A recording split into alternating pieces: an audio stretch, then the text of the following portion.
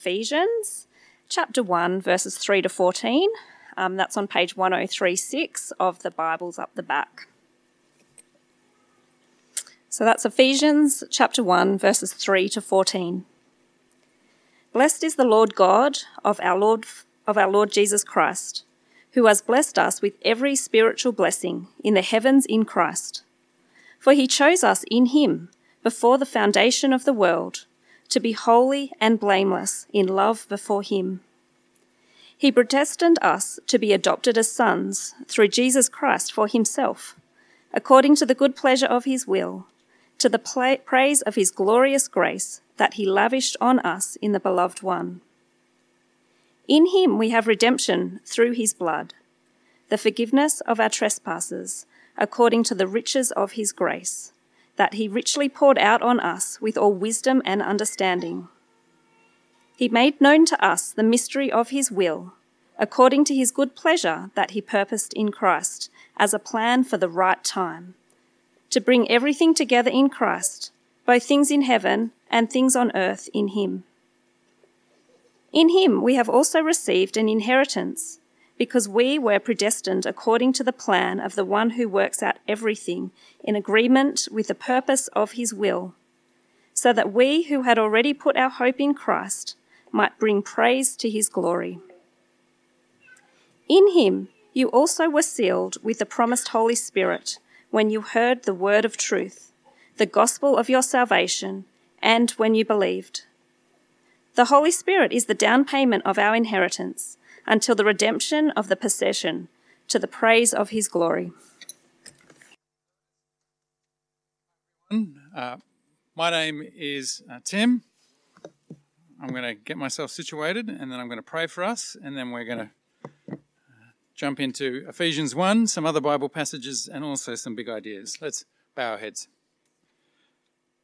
Heavenly Father, we bow in your presence. And may your word be our rule, your spirit our teacher, and your greater glory our supreme concern. And through Jesus Christ our Lord. Amen. Well, at the end of 2019, the American Natalia Taylor became briefly my favourite social media influencer. That means very little, but for a short period she held it there.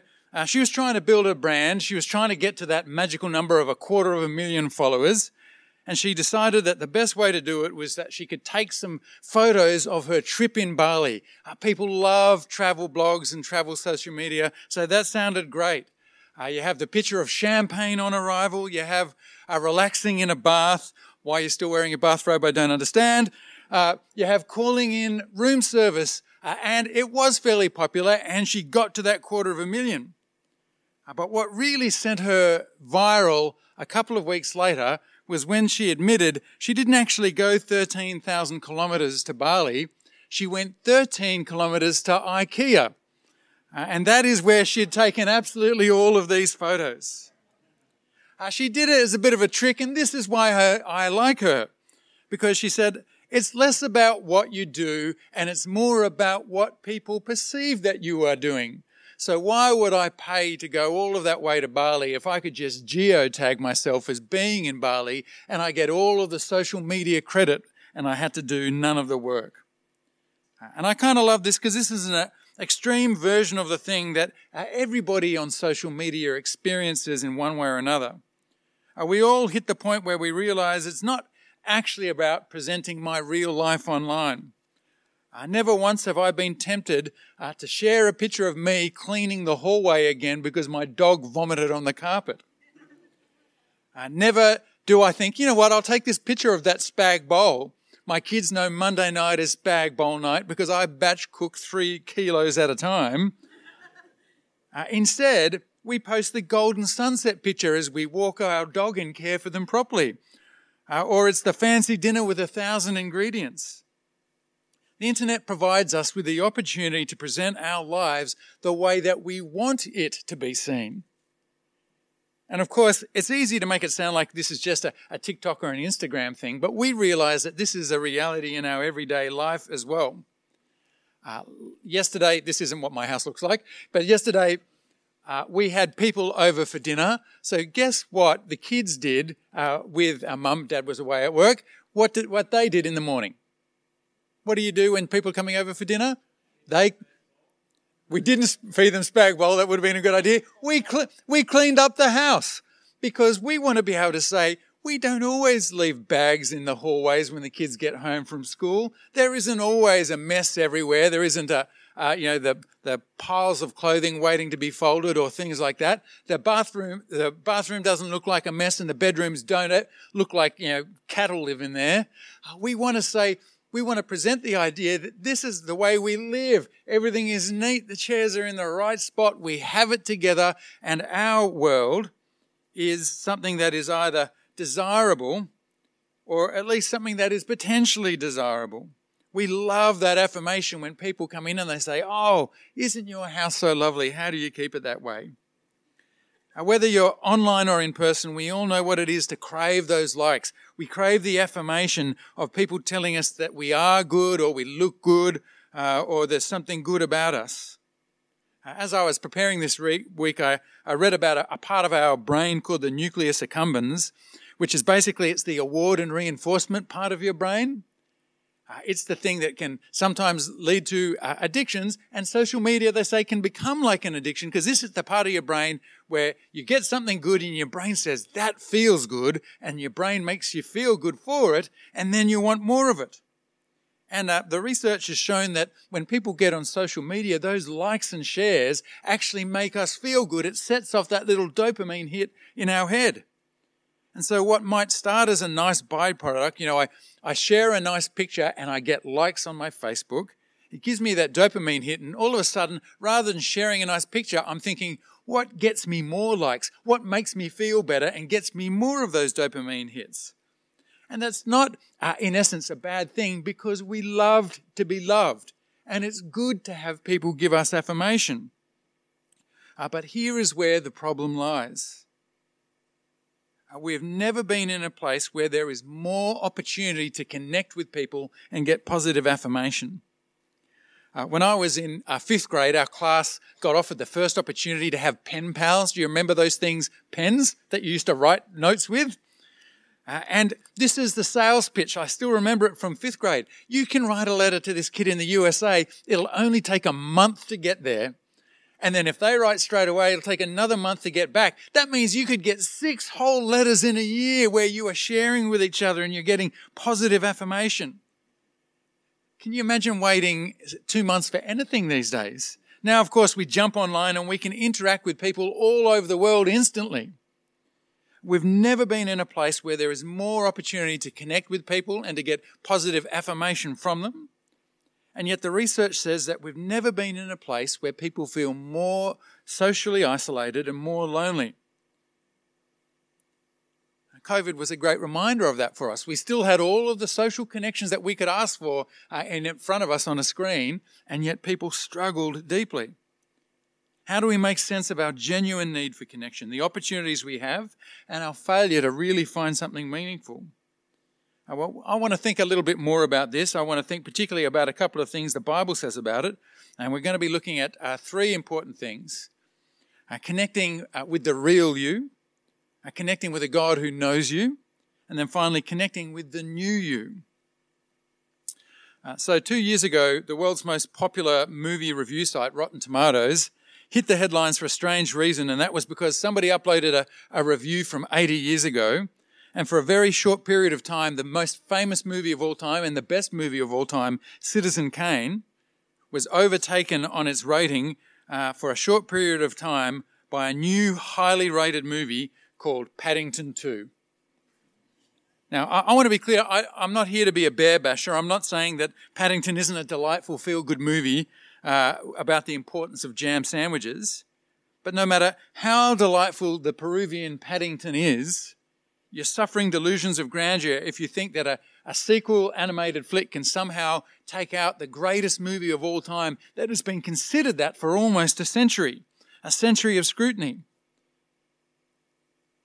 I kind of keyed with this story, though, because it reminded me that we all love to feel like we're maybe a little bit better than we are. I might only be a Paddington 2, but I can tell myself that I'm that Citizen Kane. This is, of course, why you have that oft-stated statistic that 90% of drivers believe that they're better than average. We want to be good. We want to be more than just the average thing. It feels good to think that we are good. And culturally, it's the narrative that our world feeds us as well, doesn't it? There was the famous insurance agent advertisement where they say, this is for the most important person in the world, you.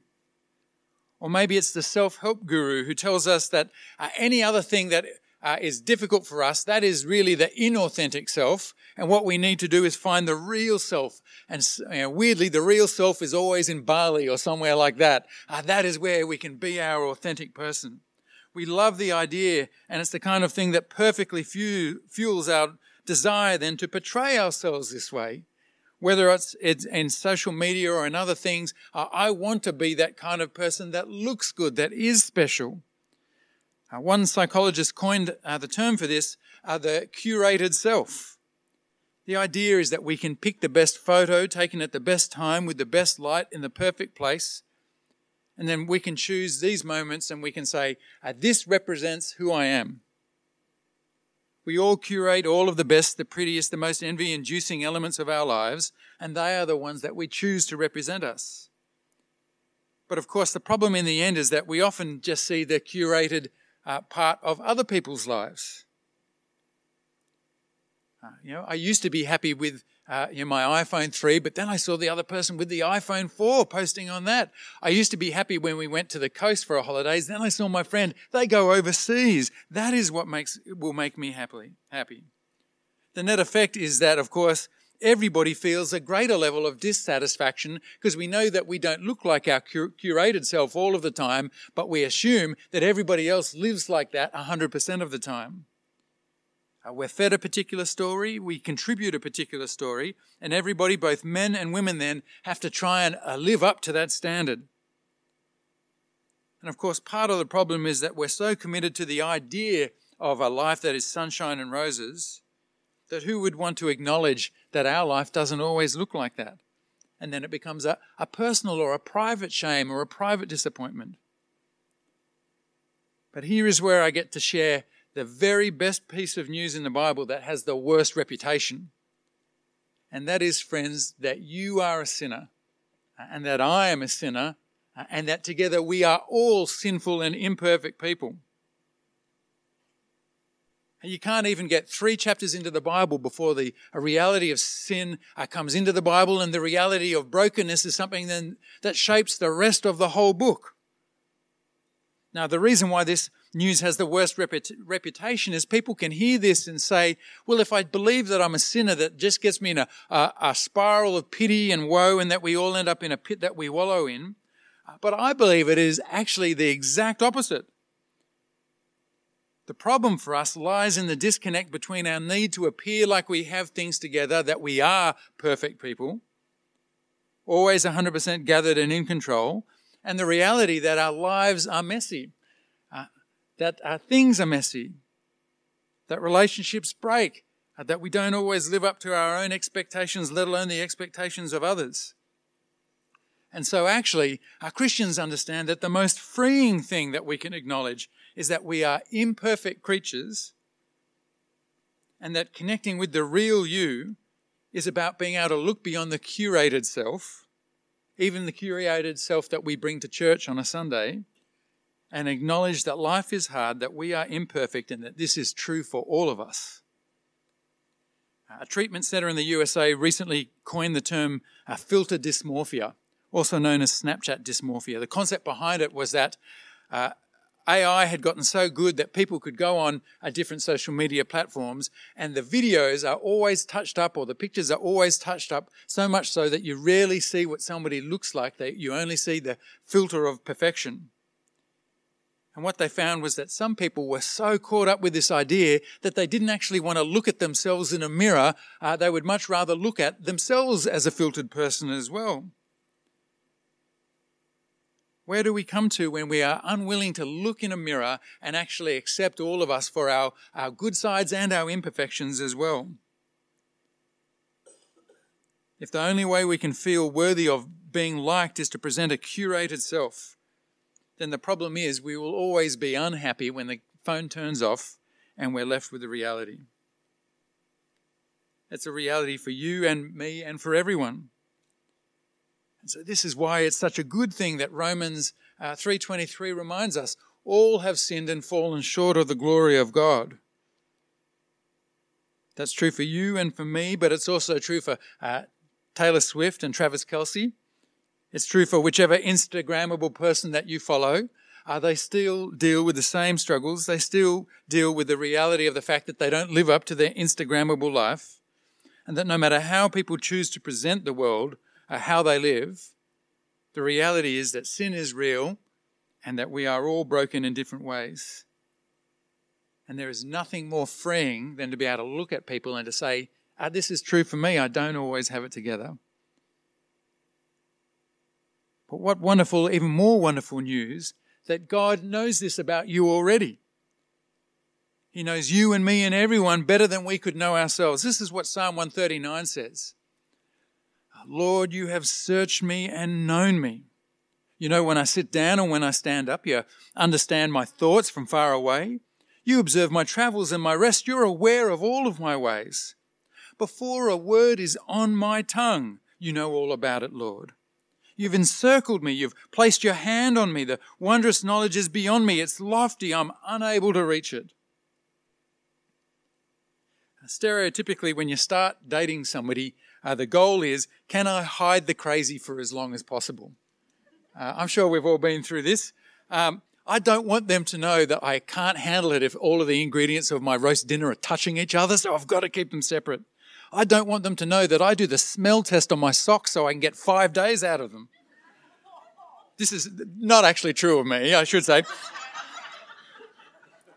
We believe that the secret of a new relationship lasts in dialing down the weird as much as possible, and can I con them into being committed to me, then they can slowly find out.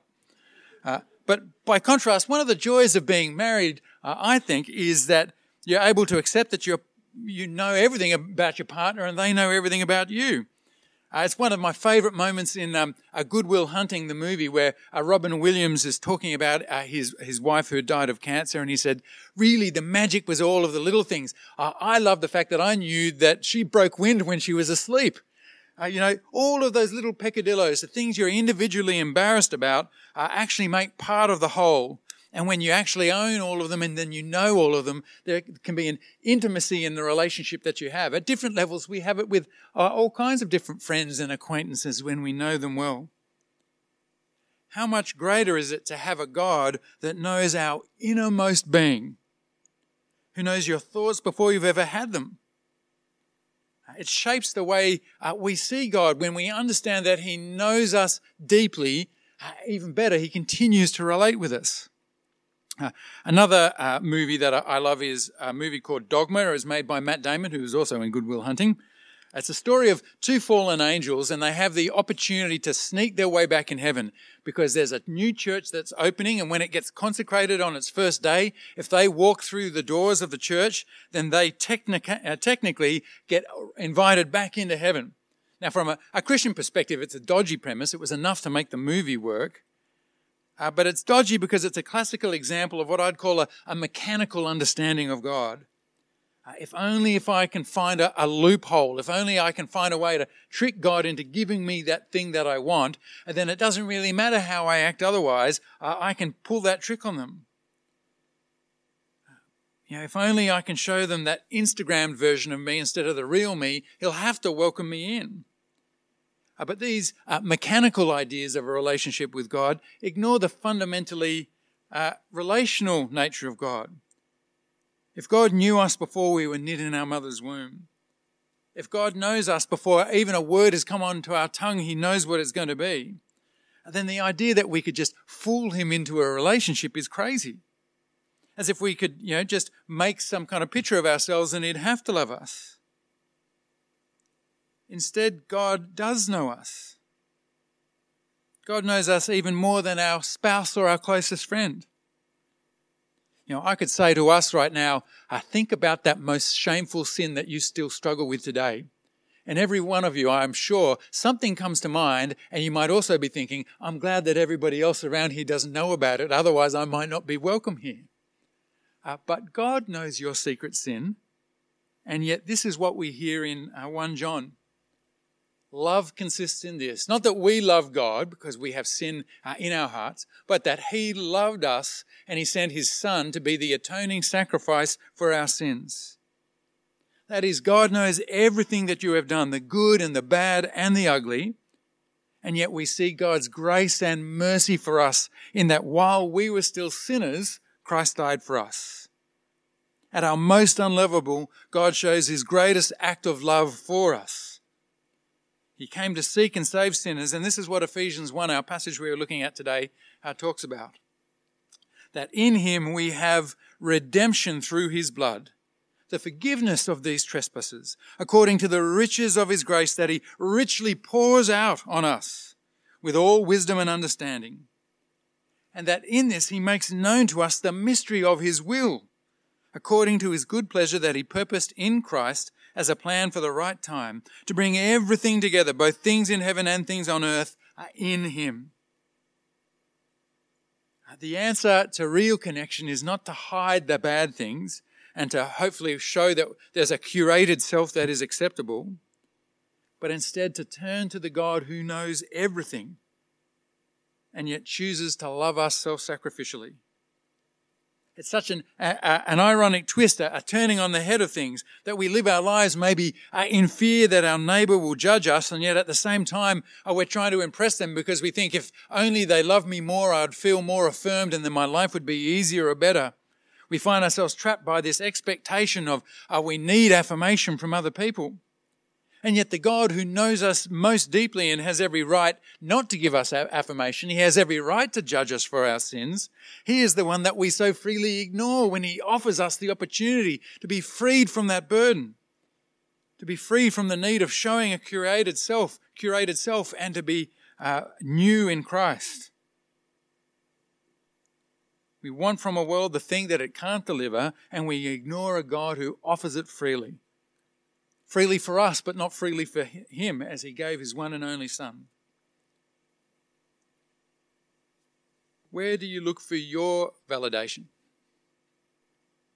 Is it from social media? I can get some kind of likes or affirmation my life is good enough. Is it that subset of friends or family? Is it the boss or the workmate who you need them to tell you, you are doing more than average, you are great? Is there an ideal that you are slave to? I need to be this kind of person with this kind of status or earning this kind of money. Then I will have validation. People will tell me I'm good enough.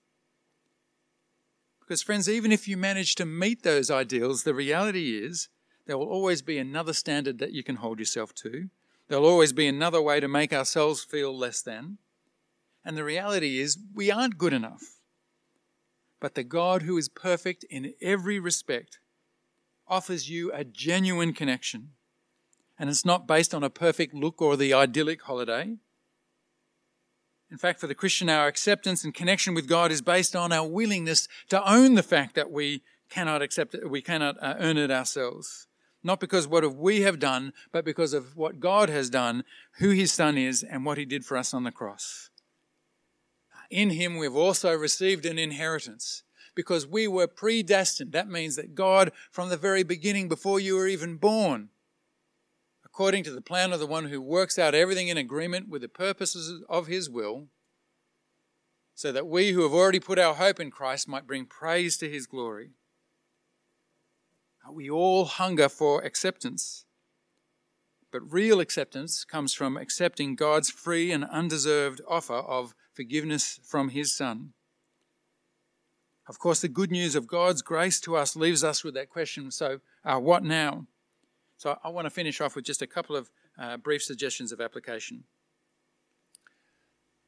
Firstly, in a world that is really obsessed with appearance of perfection and the curated self, Christians have a unique opportunity to be an open and honest place and open and honest people where we talk about ourselves, and in doing so we advocate for a culture that's honest about itself.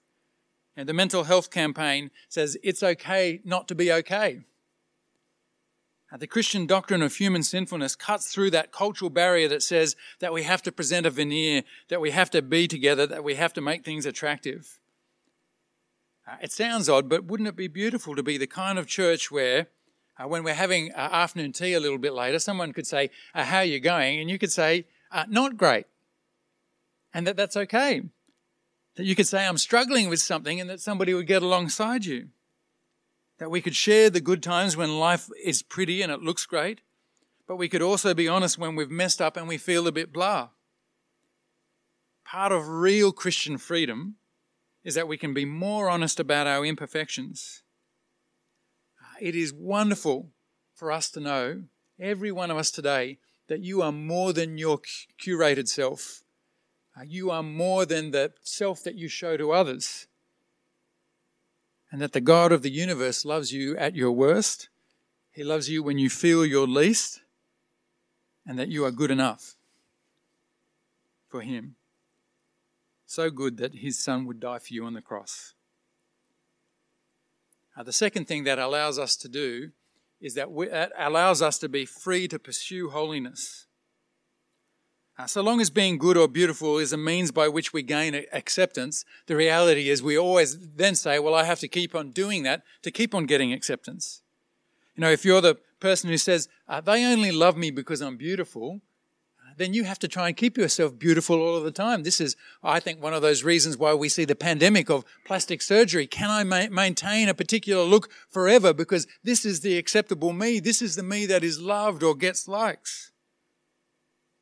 If likes on social media is the thing that makes us happy, then we'll always be chasing after them. And the same is true with a wrong understanding of God.